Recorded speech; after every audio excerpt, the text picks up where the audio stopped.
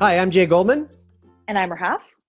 And this is Banterful, where we get together virtually to talk about things that need more conversation. Today, we are going to spend some time talking about you and how you can get better at being yourself.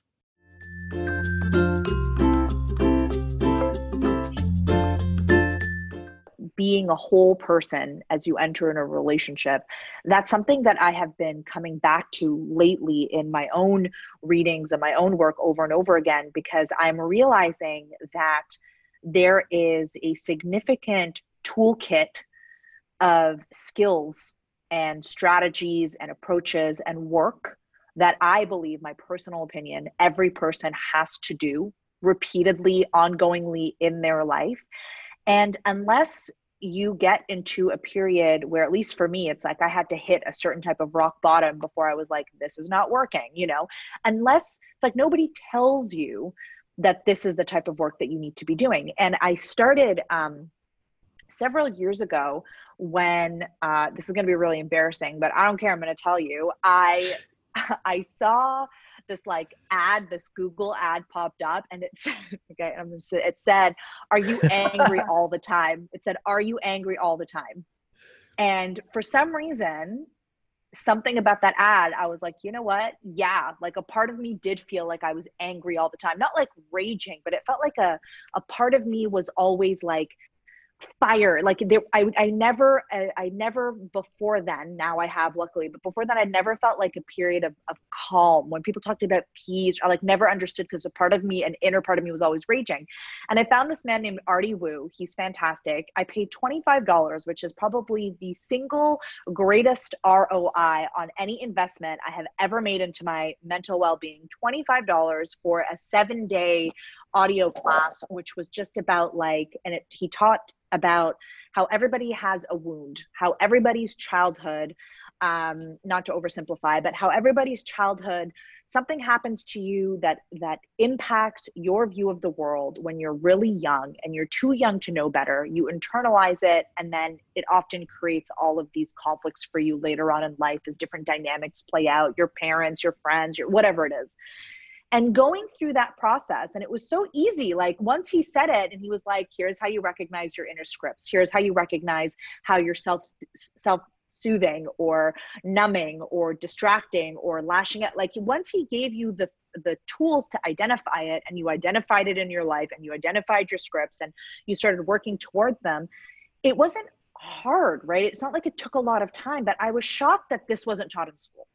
So I guess what I'd love to talk about today is, from a resilience perspective as well, is this idea of a curriculum of you, of building this relationship with yourself and what that entails, because I've grown to believe that it's almost like car maintenance, that like every 3 to 5 years, every 5 years, I think you should do, generally I do this on my birthday, you just stop and you just say, okay, what do I want to carry forward into the next 5 years, and what has served its purpose and that I can let go.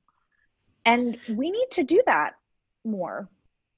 Yeah, you have a great list. I think we've talked about it on the show before, but you have this great list of adulting, the things that you do once a year to compress all the adulting into a brief period so it's easier to handle.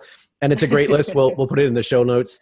And it's like all the things that you really should do on an annual basis, like check up on your life insurance policy, and what are all the things you subscribe to throughout the year that you didn't realize you're paying for monthly, and all of those great things. And I think those are very practical things. It is a great list to go through on an annual basis. But I think it's also, there's this sort of personal side to it that's not covered necessarily on that list. The province here in Canada where I'm based, and where Rahaf was born, or what, not born, but was raised in Ontario, just put out a new math curriculum, and it actually has personal budgeting as one of the items that they're now going to teach in school. And I think it's fantastic, because most people get to a point in their lives where they suddenly become responsible for their finances, and they actually have no idea how to do it. Nobody ever sat them down and said, here's how to just maintain a simple budget in a spreadsheet. So I think it's great that they're going to start to teach that in school. There's lots of things that are practical life skills that aren't taught in school. And I think there was almost an antiquated, certainly now looking back, view that these were just things you should figure out on your own. They're just part of life. You should know how to do them. And interpersonal relationships is one of those things. Conflict resolution when you have a problem with somebody else. I think about going through school myself a billion years ago when I went through elementary school, but conflict resolution was fight it out on the playground and go to the principal's office. We were certainly never taught how to actually resolve conflict between two people. And this idea of, I'll use the term mindfulness broadly speaking, not necessarily only in a meditation context, but being aware of yourself, being aware of your sort of metacognition, what's going on in your brain, the idea that, and it's sort of central to a lot of mindfulness practices, that you really can't control the thoughts that are going to come up in your own head. You can only be aware of them and you can react to them, and you can and the piece you control is what your reaction to them is, I think is such a powerful skill. And it is part of what you're talking about being a whole person. It's understanding those places where you have behaviors that are either learned behaviors from your parents or from other folks that you've picked up. My dad has a great expression, we are all victims of victims. And it really speaks to that lineage of your parents were also raised by fallible humans who were raised by fallible humans. And so we end up with this series of learned behaviors that get passed down through that line, which we may not even be aware of. We may not be aware of how destructive they can be individually. And so, yeah, this all kind of comes together in this question. The part that I had mentioned before we started recording this morning about being a whole person was an introspective look at going into relationships, personal, relationships, intimate relationships, I guess.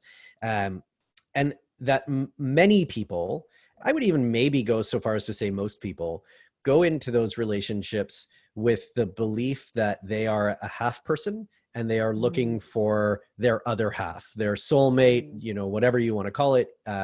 They are looking to complete that human, and it's a bit of a dangerous perspective, I think, because it does a whole bunch of things. One is it externalizes the need for you to feel complete to another person. So you're now dependent on that person to feel complete. For a lot of people, it is externalized self-validation. You don't value yourself unless somebody else values you. And that's why you feel complete, because somebody else is showing you that love and saying, it's okay, you are a good person because I love you, not I'm a good person because I love myself. And it also is a shield that protects us from having to deal with a lot of our own shit, because we externalize dealing with that to somebody else. And so we say, really, what we're saying is, I love you, and now I'm making all of my problems your problems. And they're saying, I love you, and I'm making all of my problems your problems. So now dealing with that other person's issues is now your part of your job in that relationship. And so those two half people that go into this together, unless they are extremely lucky and their two halves happen to line up, they're not even making one complete person.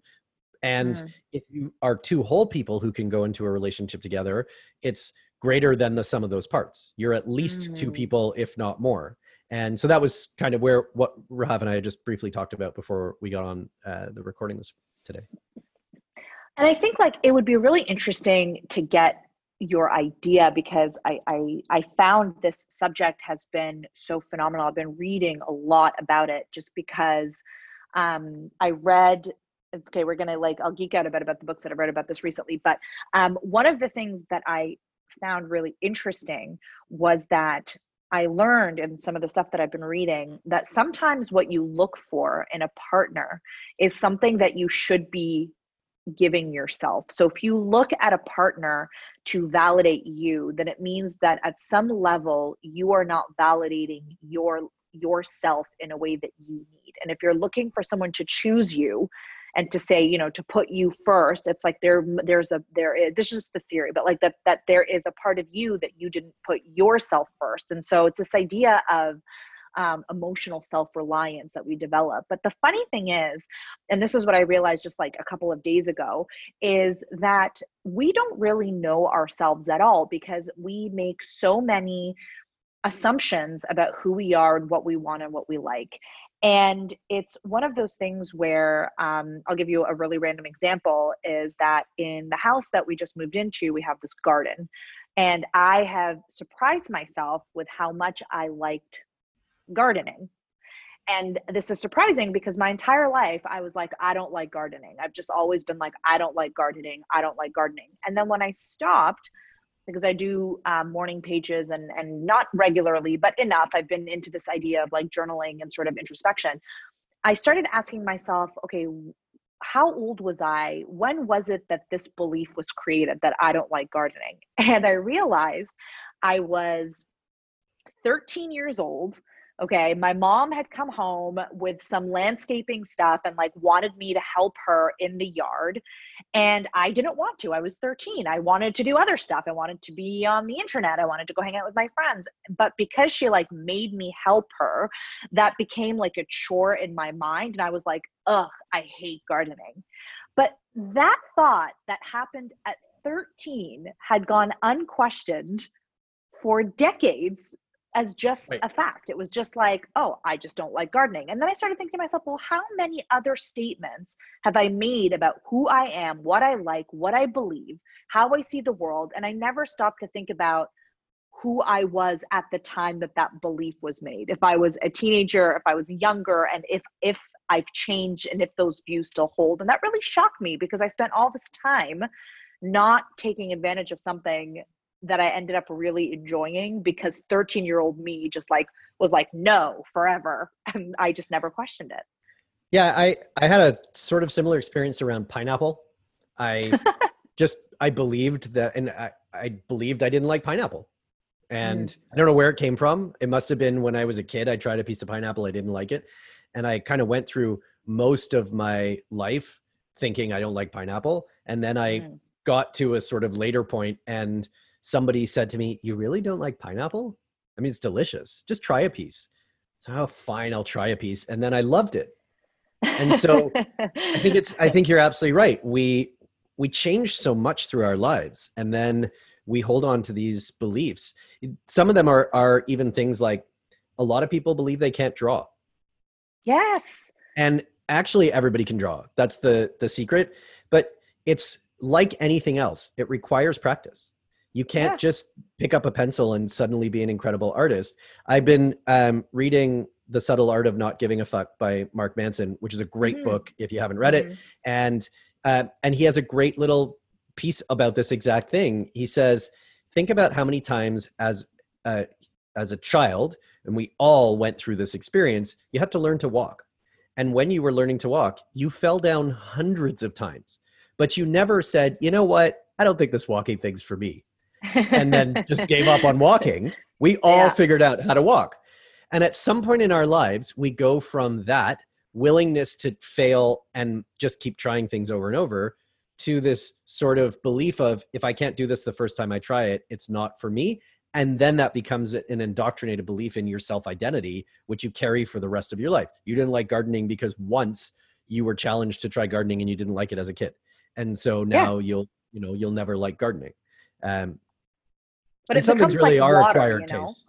Yeah, but it becomes like water. It's like you just make this assumption. It's like that statement as a 13-year-old entered my identity as a 13-year-old, but then it just like got into the OS. It's like that setting was turned on and I Right. never went back to like reassess any of those things. And once you start digging into that, you think and like, and I would challenge for anybody listening to anytime you make a statement like I am, I can't, I'm not, to really pay attention to that because I found similar things around being like athletic because when we were in middle school, they would give me, they put us in gym class with like the boys and girls together. And, it was just like puberty and mortifying. And I just thought, I am not into this whole moving your body athleticism thing. There's like all sorts of things. And then there's also things that people tell you sometimes in passing. Oh, you don't have a good voice, or, oh, you can't do this, or you're not a good writer, or I don't like that story, or something that somebody tells you in Yeah, passing and you're so young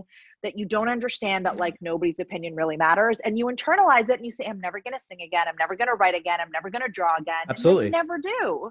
I have a very good friend who is actually a beautiful singer. She has a lovely voice. She's very talented. when she was younger, she had decided she wanted to get into singing more than just casually. She went to an audition, and the person running the audition told her she had a terrible voice, and that was it. That was the end of her Oh, being I a singer. hate that. I hate that. I And, hate that. you know, and you're at an early impressionable age where you believe, well, this person's a professional, they're running this audition, and they just told me that I don't, so I must not. And that's the end of the dream. And that person could have been having a terrible day. Yeah. It could just be a mean person. They, you know, there's lots of reasons why they may have said that that weren't necessarily that you actually can't do this thing. In some people, that provokes a different response. In some people, that provokes a, I'm going to show them. And because they said that, I will dedicate the rest of my life to being a great singer or artist or whatever it is. In other people, it just, as you said, it turns off that setting. Now they are not a singer. And But hang on, that's also really interesting too, because I also feel that if the motivation for pursuing singing is I'm going to show you, there's also something sad about that, because you're doing all of this work and doing all of this stuff not for the joy of creating or your own talent or the happiness it brings you. It still goes down to you feeling like you have something to prove, which, as a very smart coach I once worked with said, everybody, even though this wound happens in an infinite number of ways, at the core of it, everyone is trying to believe that they are, as they are, just like enough and worthy enough and deserving of love and acceptance. And that's all anybody wants, is just to be seen as enough for who they are. And regardless of how that happens to you, you know, if you're out there being like, I'm gonna show Jay, I'm gonna do all this, it's like at the end of the day, it's like, I don't have anything to prove to anybody. I should be doing it for myself. But yeah, like what else? What other things? Like, I'm trying to think of really useful things that I've kind of come across that I thought was really helpful in getting to know yourself. I always think about that scene from Runaway Bride with Julia Roberts. There, I don't know if you remember that movie. There's the whole plot. So, okay, Julia Roberts, one of the funny quirks about her character is that she gets engaged to multiple men, and every time she gets engaged, their egg preferences, how they like their eggs, becomes her egg preferences. So with guy one, it's scrambled. With guy two, it's poached. And then there's this scene in the movie where she sits down and she orders eggs, and the guy's like, how do you like them? And she's like, I don't know. Bring me all of them, because now is the moment that I'm going to find out what I like. So right. I think like that's a really interesting, you know, I always think of that because I think like, I call it the Julia Roberts egg moment. I always think to myself, like, you know, am I sure that this is what I like? Am I sure that, you know, my opinions that I've had are still true? So you think about currency exchange. It seems like a weird sidetrack for a moment, but think about it this way, right? Yeah. You can't measure the value of a currency except as compared to other currencies. So what is the value of a Canadian dollar? The value of a Canadian dollar is always expressed in US dollars, because what is the value of a Canadian dollar aside from the fact that you can buy other currencies in it and what the exchange rate is? And so in a way, how do we value ourselves? We value ourselves in comparison to other people, because what do you have as a metric to value yourself on otherwise? The truth is you actually can value yourself on other things, but most people value themselves based on how they compare to other people. And so you pick up these preferences. Eggs is one example. Music tends to be another one. You tend to soak up the musical preferences of your friends, the people around you, your partner, whoever it is. And maybe at some point you actually realize, you know, I really don't like this music. I was only listening to it because I was in a relationship with somebody who loved it and we listened to it all the time. And then you have to sort of figure out, okay, so what music do I actually like if it's not this? Or what movies do I like? Maybe you were in a relationship with somebody who loved horror movies and forced you to watch horror movies endlessly. And then you realize afterwards, I don't even like horror movies. I was just doing it because it was part of that relationship. So that question of valuing yourself or figuring out what your preferences are and your values are independently of anybody else is actually a really difficult thing to do, because you have to do a lot of introspection. You have to figure out what's important to me and what am I willing to suffer for and have pain about? Because in the end, there is always suffering and pain, which, and I don't say that to be melodramatic or, you know, to be doom and gloom, but that is kind of the human condition. goes back to Buddhism even. There is always going to be suffering and there are always going to be problems. But when you have a choice about which ones you have to resolve or which suffering you have to go through, it's so much more enjoyable than when it feels like it's forced on you. People like to be part of change. They don't like change that happens to them. So if I have the choice of choosing what I'll give you an example. I've undertaken in this quarantine period to get better at running. And so I've been running me too. Through this Good period. For you. Thank you. Good for you.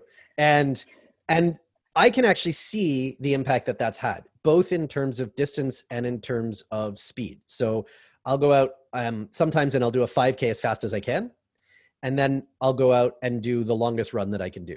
And every week I've been adding 2K to that longest run. And so I'm at 19K now. So this week will actually be a half marathon, assuming I can get through it. Wow. But I've also been getting my 5K time really fast. So I just did a 5K last night. It was my fastest 5K I've ever done. 26:33 was the total for 5K. So about 5:16 kilometer, I think. The thing about that is I choose to do that activity. And because I choose it, the suffering that comes with it in terms of being tired, in terms of sore muscles, in terms of all those things, I enjoy that because I've chosen to take this on and I've accepted the challenge of getting faster and being able to run longer. This would be a miserable experience if I was forced to do this instead. And so the difference between me choosing to do this and me being forced to do it makes all the difference to how that suffering registers for me. And so I think there's a piece to that of you're going to suffer no matter what. There is always going to be pain in your life and there are always going to be problems that have to be solved. But some things you're going to respond to that situation very differently. You're going to be engaged in it. It's going to feel good to solve it. You're going to feel accomplishment for having worked through it. And in other cases, you're going to hate it and you're going to be angry about it and it's going to feel like work. But you do actually have a choice about a lot of those things, and maybe not about whether they happen or not. None of us had a choice about COVID. It sucks for everybody, but how you respond to it and how you make use of the time that you have is either a gift of being in quarantine and having time to do things, or it's a terrible hardship that you have to suffer through, I think is part of choosing which pieces of that suffering you're going to elect to take on or not. And I think that's really interesting because it also explains like the rise in this like repackaging of Stoic literature. And that like there's so many business books out right now, like the new Stoic for Business, all of these things. But I actually think it's the same. I blame Ryan Holiday. I mean, Ryan Holiday, he's just like built a whole thing about it. And it's so interesting. And it's so interesting to see it because essentially it is a way to manage your suffering. And what's funny is I actually came at the same, I think I wanted to go to this to get to the same goal, but I went through it from the much more, emotional side, which is I reread because I wasn't really ready for it the first time, like The Power of Now by Eckhart Tolle, which I thought it was so funny. Reread it during this time. And also I wasn't ready for it the first time it just like totally went over my head. But I remember the part, and I was just reading some of it yesterday, because sometimes I feel like it's one of those books you can only really read 2 pages at a time and just really think about it, and you can't go too fast. And he talks about overthinking and he talks about suffering. And then he says, and this is like, I found this for myself so true, we cause a lot of our own suffering. And we cause a lot of our own suffering either because we're replaying the past, which is like something that we can't control, we can't change. It's the past, and we're reliving all of these traumas, reliving all of these emotions, but our mind is in the past. Or we're worrying about the future, and we're worrying about something that hasn't happened yet. We're scared of things that haven't happened yet. And so he's like, we're constantly in this like time travel where all of a sudden it's like, if you're actually in the present moment and you're not tied to the past and you're not distracted by the future, then your suffering by nature, just like by definition, decreases, because suddenly you're just like here. And it doesn't matter what happened yesterday, and it doesn't matter what's going to happen tomorrow. And I thought that was so interesting because like how many of us have replayed arguments in our head, weeks, months, years after they're done. How many of us during COVID have spent, time worrying about what the future is going to look like? Like, I worked myself up into such an anxiety spiral at like different points during this pandemic, but in hindsight, like for nothing, for Right. it was useless. I basically tortured myself for no reason. And that was really a wake-up call for me, because we're also taught as a productive culture to make plans and to assess and to move, and we're almost told that stillness is bad, and that if you're not moving forward towards your goal, then you are like not doing, you're not as intent or as committed to your success. And this forced pause, I think, has been really good to force us to actually be in a moment, even if that moment might be a bit uncomfortable, because I believe that so many of us are overworked, that we use overwork and productivity and days full of activities and back-to-back calls. I think we use that as a coping mechanism to not work on some of these deeper issues that are making us suffer. You should write a book about this. The power of now more. Power of more now. Well, you did talk about some of this in Hustle and Float too, about the sort of culture of overwork and the belief that that's the only way forward and that it will make you better, and the danger of I know I don't think this is a public video, but Rahaf came to speak at the company that I work for, and I had the chance to interview her about Hustle and Float, and we were talking about some we'd structured the interview around certain sort of expressions or quotes and kind of her reaction to them, and one of them was the Beyonce, what it was about, Beyonce also only has 24 hours in a day or something like that. I can't remember the exact. Yeah. That's but you have the same amount, you have the same number of hours in a day as Beyonce. Right. And look at everything she's accomplished. What's wrong with you? What's your problem? Yeah. And what's funny is that work. So like, I started Hustle and Float looking at work behaviors, and I ended up learning so much. There's this really great book by, I believe his name is Bruce Lipton. It's called The Biology of Beliefs. I just finished reading a book now called The Body Keeps the Score, about trauma. And the more I learn about belief systems and how we as individuals structure the way we see the world, how much power we have in deciding how we see the world, what you were talking about earlier about perspective, like that's what we should be taught in school. It's not even like, we should be taught that every thought that you have about your role in the world, your value, what you bring to the table, whether the world is good or bad, like all of those things, they get formed in an instant. And then once they're formed in the mind, they get cemented in the brain. And then you have the neuroplasticity and like the mirror neurons that are firing, and then you have the same neurons that are activating. And it's this fascinating bridge between brain and mind, and so this is the part that really intrigued me, because once you start uncovering it, you realize that your subjective reality is a complete mirror of every single belief you have had up until that point. So what is wrong with your world, how you see what is wrong with the world, your relationships, your successes, your friendships, all are a reflection of every belief that you have about what the world is, good or bad. And in one hand, that's really scary. But on the other hand, I found this message to be quite empowering, because if there's something that you're seeing that you're not liking, I believe it's a result of some belief or some thought or some opinion or someone else's opinion that you've internalized. And as soon as you start saying to yourself, like, I can rewrite this script, or I can, where did this come from? Why do I feel this way? Why do I feel angry about this? Why do I feel jealous about this? Why do I feel hurt by this? Once you really start going under, then suddenly you have accountability, and you also are empowered to like make positive changes in your life. Yeah, absolutely. That being empowered to make changes, I think, is scary for a lot of people, because a lot of those changes are connected to your self-identity. So it's like to come back to where we started with gardening. If you believe you're not a gardener, then you've sort of encapsulated that in your self-identity. And so if people were to say to you, hey, I don't know, we're going to go to a garden show this weekend. Do you want to come? And you'd be like, I'm not a gardener. It's part of who you are as a person, right? And so that's a pretty mundane example, because flipping that switch in your settings that said, actually, you really like gardening, didn't cause you to fundamentally reassess your self-identity. But there are I'm a homesteader now, so like it's the whole you're growing all your own crops.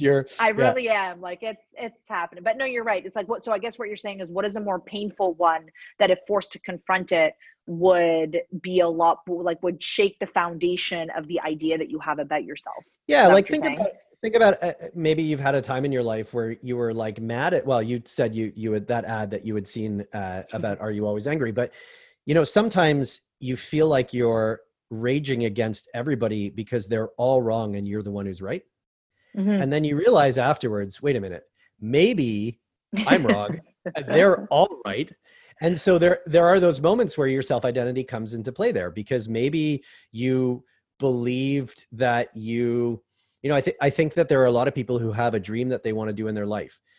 This is actually in the Subtle Art of Not Giving a Fuck book. People have a dream that they want to pursue in their life, but pursuing the dream causes them to have to reevaluate their self-identity. So Manson talks about, for example, maybe you're an accountant and what you really want to do is be a playwright, but the idea of giving up accounting and becoming a playwright is like a major change to who you are as a person, to what you do professionally, to how people see you, to all of these things. And so you might just put that off forever, because it's not so much that you're scared of the work of doing the writing. Maybe you're already writing, but the challenge to your self-identity of actually committing to this thing is scary. And also there's a piece of this sort of related, which is until you've started the thing, you can tell yourself reasons why you're not successful at it. But once you've started the thing, you have to actually face the question of whether you're successful at it. Excuse me. So, being an unknown artist who's brilliant is much easier on the psyche than being a known artist who's not brilliant. And so that comes up in a lot of that sort of making change, right? It's scary to start the thing, because starting the thing actually brings up the question of whether you're good at it or not, and whether you can get good at it. And so that's in a lot of ways scarier than just, being unknown at doing it yourself. And I don't think that's just about maybe being a playwright or something. I think it applies in lots of situations in life. People in their jobs often don't actually go for the promotion that they want, because that is a question mark of, am I going to get the promotion or not? It's easier to think in your head that you're justified in deserving it, but never actually pursuing it. Yeah. I mean, wow, that is a lot. That is a lot to unpack. You're absolutely right. And it's almost like, and I also think a part of it, especially with creative stuff today, is like the side hustle, aspect, where every hobby, it's like everyone's trying to monetize everything, and like you can't just have a hobby. It's like, if you're a painter, you have to have an Etsy store, and if you're a playwright, you have to be a playwright full time, and if you have to, right. And I found this in my own stuff, because I really like to write fiction, and I was not doing it exactly for all. I felt very attacked by everything you were saying, because that is. Exactly, I was actually just talking to you, Rob. The podcast for one. This was actually an intervention. It's like all my family comes on, they're like, stop. But if you actually do the thing, then you have to face it. And I realized that, well, what am I facing? I'm facing the idea that if I release it, no one's going to buy it. And then I was like, well, why am I putting this pressure on myself? Like, what if for right now I write just for me? When I was a kid, I wrote tons of stories that I never let anybody read. I wrote for the joy of creating things for myself.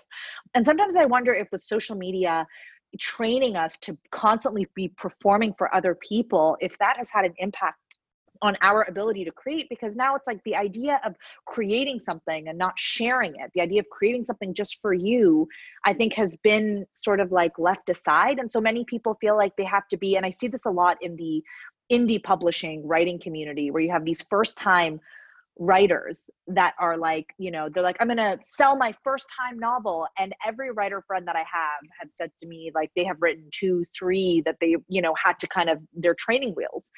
So I don't know. I think it's this idea though, that like maybe the nihilistic version of me, where it's like, I just don't think anything matters anymore, in the sense, but like nothing matters in the sense that like, this is your life and everything's so random. So who cares? Like, if you fail, who cares? And if it's not monetized, who cares? Because if this goes back to the earlier point we talked about, we should be doing it for the joy of doing it. Right. And I should write that story because I want to write that story. And who cares if it's terrible? Who cares if it's garbage? Who cares? Right. You know, which is sort of the power of now element of that, right?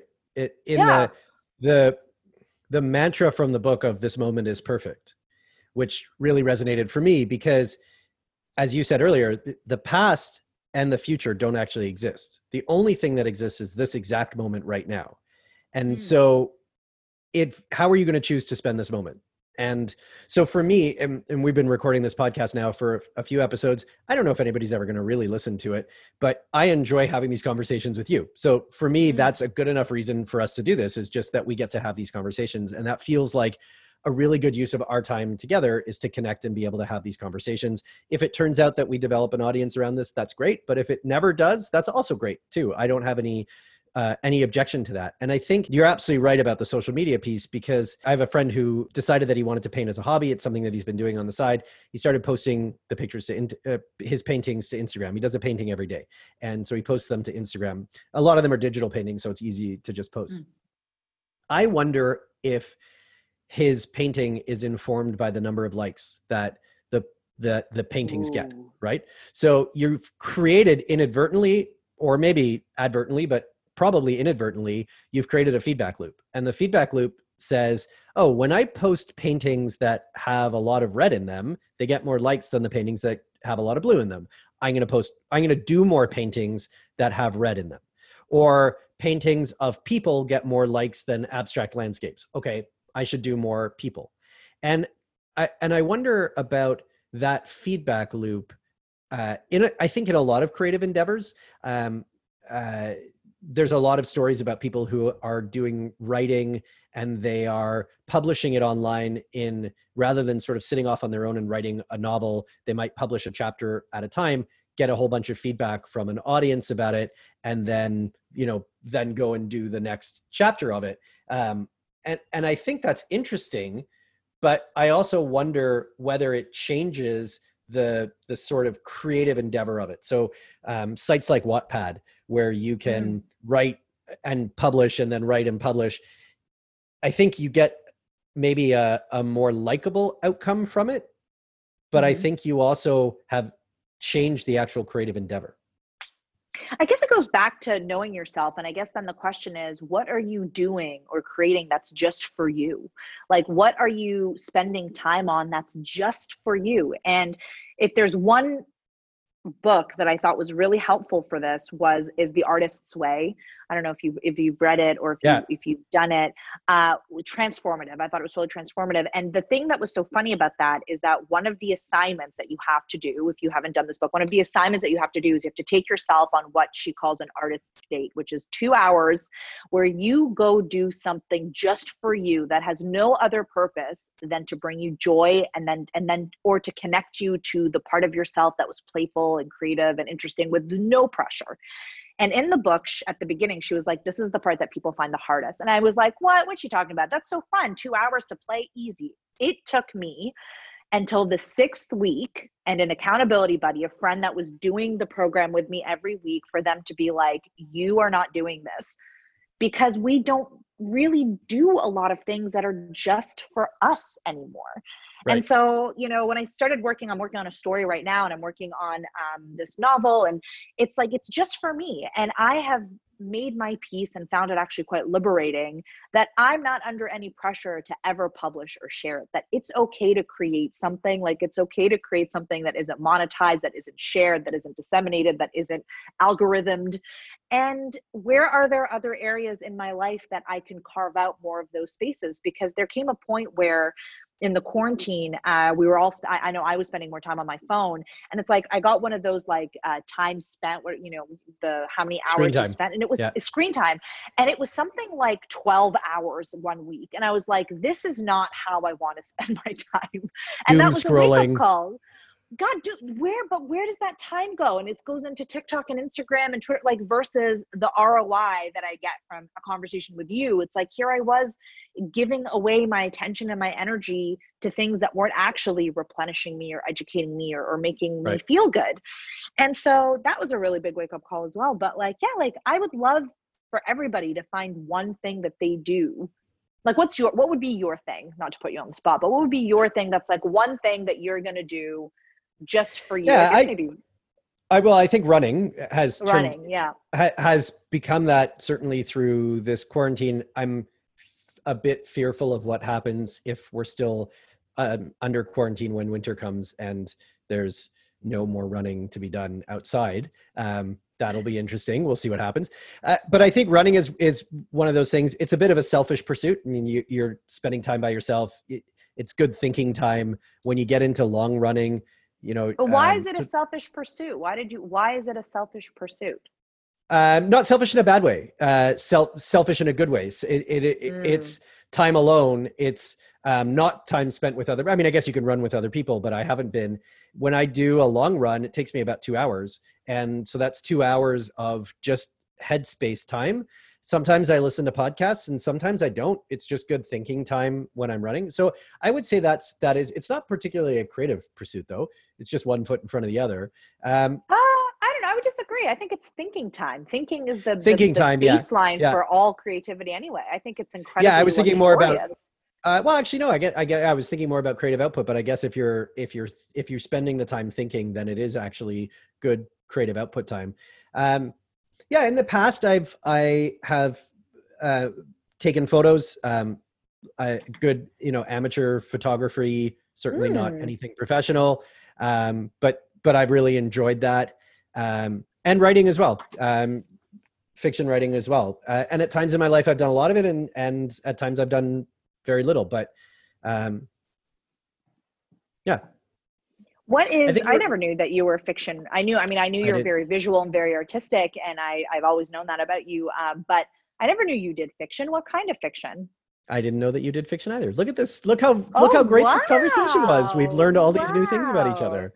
That's amazing. Yeah, I've written a lot of, I would say, short stories, probably more than anything else. For a while, I have been a subscriber to this newsletter since, well, I don't know, it's probably been about 20 years, but it's called A Word a Day. You just get a word in your inbox every day. It's got the definition of the word. It's got a usage example. And some days I know the words and some days I don't. It's just, it's a nice little moment of like, oh, I didn't know that word. And so what I was doing for a while was I would write a short story a day based on the word. Whatever the word was, whatever came to mind, it was just a creative prompt. Sometimes you just need something to turn the blank white page into, okay, what did this word just make me think of? And then, go and write. And I did that for a while. It's a time commitment if you're going to do it every day. Obviously requires you to be able to set aside half an hour every day to be able to do it. And I would say for anybody who's listening, if you want to get into doing something like this, don't sign yourself up for a major commitment like that, because you'll inevitably fail at doing the thing. And then it will be that you failed at it for reasons other than the creative value of the exercise. You failed because you couldn't actually spend half an hour a day doing the thing, or, whatever. So don't set yourself up to fail by biting off something that you actually can't do.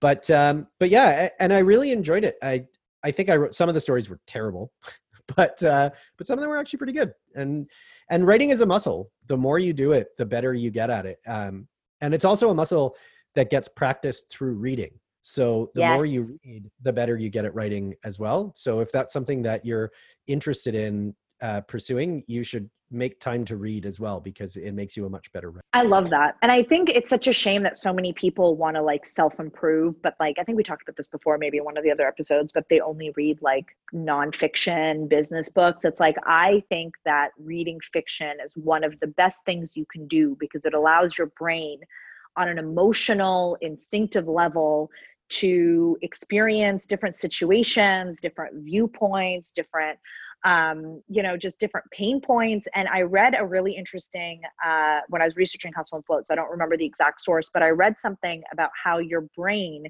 when you form an emotional attachment to a character in a book or in a movie or, TV show, it actually mimics, like, your brain does not distinguish the fact that they're fictional versus like a real person. So you can fall in love with a character. You can, be devastated by a death. You can grieve for them. You can. And I think to myself, like, often when people read business books, again, it's like talking to the brain versus talking to the mind, right? Like, yes, you read the business books and it's like, here's the concept and here's the learning. But when you go in fiction, it's like fiction talks to your heart and it talks to your soul and it talks to, it tells you lessons and stories in a way that I think we internalize, considering our species has been built on stories. And I think it's so sad that so many people are like, oh, I don't read. I've heard it so often. Well, I don't read fiction. I don't have time to read fiction. And it's just like, okay.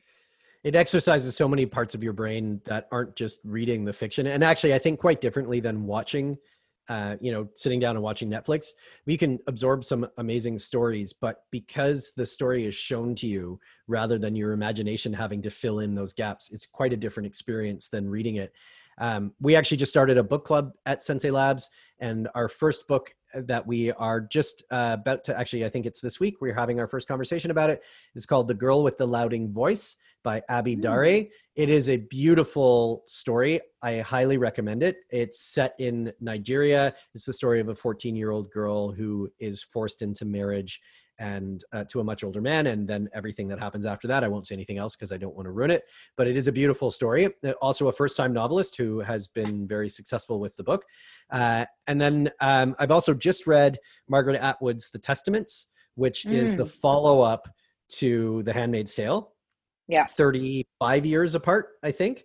And I think it was good that she waited that long to write it, because I think it would have been, writing a sequel right after the first one, they tend to be a bit derivative and not as good. And with all the time that's happened in between and all the weird stuff that's happened in the world that sort of felt like The Handmaid's Tale, I think she wrote a really solid follow-up to the first book.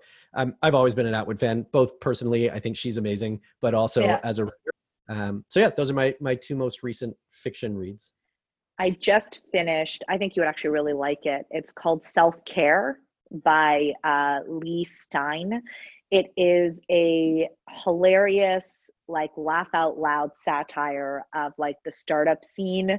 But that's also, it's very like, woke millennials starting a women-centric brand about wellness and healthcare. And it's about these two women that have started this app called Ritual, but it's spelled like RICHUAL.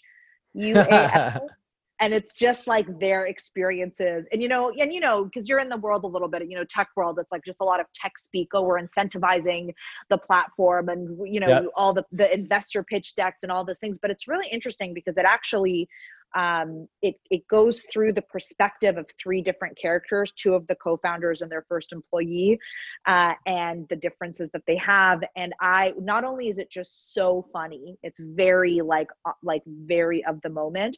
It raises some really interesting points about some of the things that we talked about taking care of yourself and taking time for yourself, and this idea that everything has to be like algorithmic. Like everything is counted by an algorithm, and any act of self-care that's done on the app is done by sponsored content. And it brings up a lot of issues about like the monetization behind some of these industries as well. So that would be my recommendation. I will check that out. It's very funny. All right. So let's wrap up maybe. That was a very wide-reaching conversation. We talked about lots of different things. So putting the show notes together is going to be fun.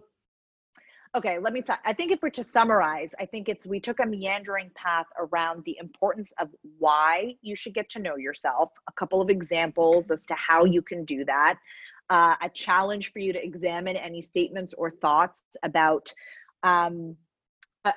things that you assume to be true about yourself. And then and I would love to explore this in a further episode, we really spend a lot of time talking about getting know yourself by investing time in yourself, whether it's a pursuit for yourself or creative endeavor, and doing something like just for you without worrying about what the world is going to think about it, without the likes or the algorithm. And then we brought it back to, continuing to know yourself through not only reading and writing, but also through the discovery of fiction, which kind of expands your mind and imagination and heart in a multitude of different ways, which is also a way to get to know yourself. When a book touches you and changes you, that is a way for you to kind of see what it pinged inside of you.